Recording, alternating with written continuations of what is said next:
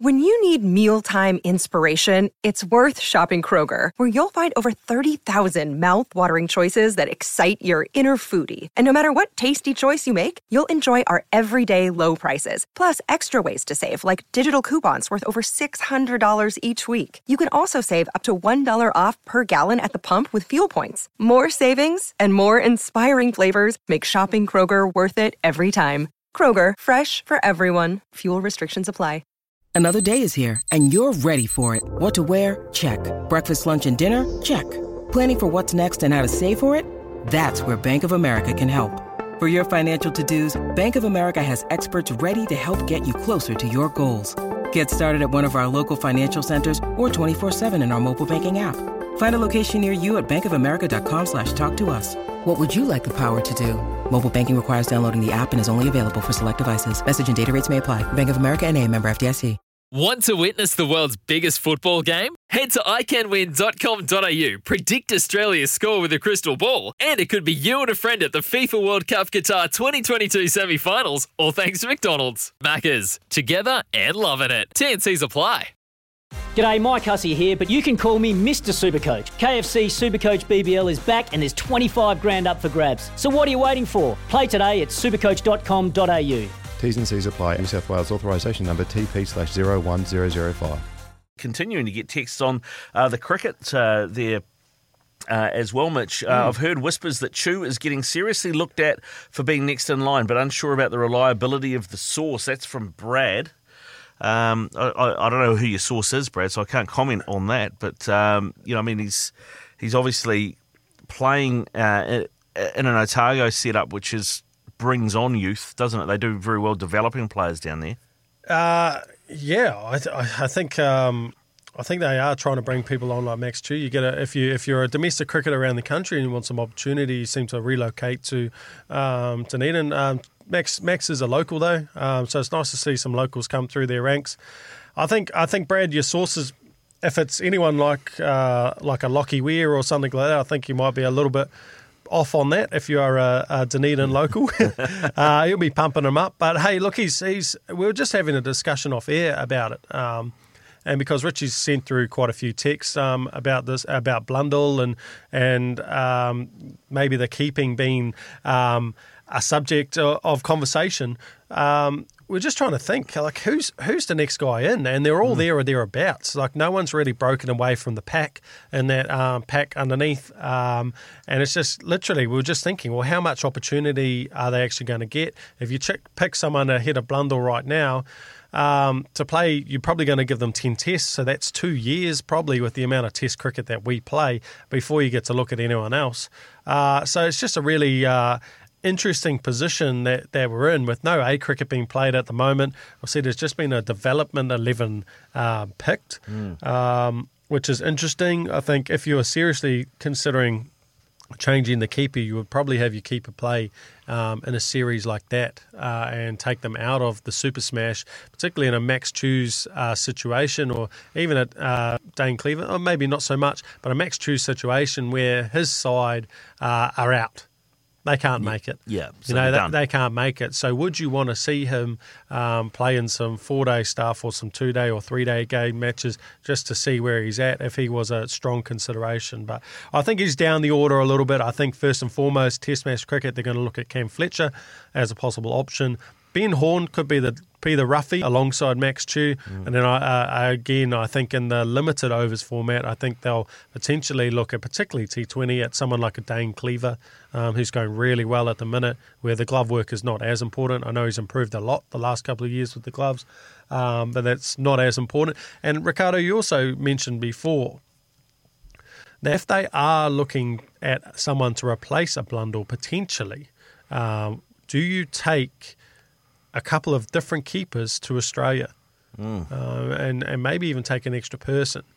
Take a couple of keepers, get them around the group, get them working together. The way I've always looked at it is competitions in squad is a good thing. So you might not play Tom Latham as your keeper during that series. Blundell's usually gone as a backup. But if you have 2 or 3 guys there, they can all work together and they can all push each other. And quite often you see in team environments, the guy who's who's there and set and who's in the team or maybe not even set, feels under a bit of pressure. If there's a couple of guys who get introduced to the squad, you know that guy's going to work 10 times harder because he's not going to give up his spot. So maybe that's what we need in this situation, is just a little bit of friendly competition within the training environment, so that we can get a whole group of keepers up to the international level. And that goes for anything. I think you always want to introduce different spinners into a training environment before a test series, or different pace bowlers, because it lets the guys know that the guys are in the team, know that there's a couple of guys who are getting looked at, and there's a little bit more pressure on your performance, and it's nice to see whether people can sink or swim when they're put under a little bit of pressure. Yeah, it'll be interesting to see what they do there. I was just looking up Dane Cleaver's stats, and I didn't realise how old he was. So he's the other side of 30. So, I mean, if you're New Zealand cricket, if you're Gary Stead, are you going to invest in this guy, knowing you probably get maybe 4 or 5 years out of him? I'm sick of this age chat. I really am. I am sick of it. Are you just going best guy for the job? Mate, it's absolutely screwed up Auckland cricket. Yep. Auckland cricket's gone a youth policy. Same with Otago. I just do not understand it. Who are these guys going to learn off? And why wouldn't you look at Mike Hussey? Like, Mike Hussey's the best example of this. The 30, Scott Boland, 32. 32 and a half. It's like, mate, he's got 5, even as a bowler, Scott Boland at 32 years old, he's got another 5-6 years. It's not like it was back in the day where there was no sports science involved. We've got every single piece of literature, like our physios, our trainers, they know everything. Like the life of a cricketer or life of a professional athlete has gone far beyond age now. You can play as long as you want. You were saying Dan Christian last night, 39. Yeah. Played IPL last year at 39. He's one of the best T20 players in the world at 39. Still going strong. Still going. Jimmy Anderson, 39. Like, it's not like it was. And it's really... Sorry, you're getting me fired up again. That's good. I like it. Fired up, Mitch. I hate this age thing because it's just ridiculous. And then you get rid of your age and you have 21-year-olds like Max Chew. So who's Max Chew learn off? There's no one there to tell Max or to teach Max Chew. They've got Broomy and Rudds in the Otago setup. That's it. At Auckland, who are these young guys going to learn off? There's no one there. And so you put that onto the coach. So you're backing that the coach has got the most experience out of all these past players who have played 200, 300, 400 games over multiple eras, have watched the game change, and you've got a coach who's fresh into a first job? I don't understand. Yeah. You can't put that much onus on a coach to make a young cricketer, an experienced cricketer.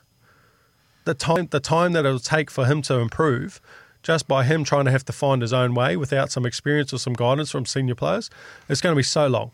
So long. So I think we're just going in the wrong direction if we're even talking about age and whether that's a selection criteria. Okay, so that would suggest that no, age is not a selection criteria for you. For Dane Cleaver, I'm just looking at his stats. I mean, you mentioned he's been around for a little while. He has his average at first-class cricket is 42.72 with a bat. He's taken 173 catches, 11 stumpings.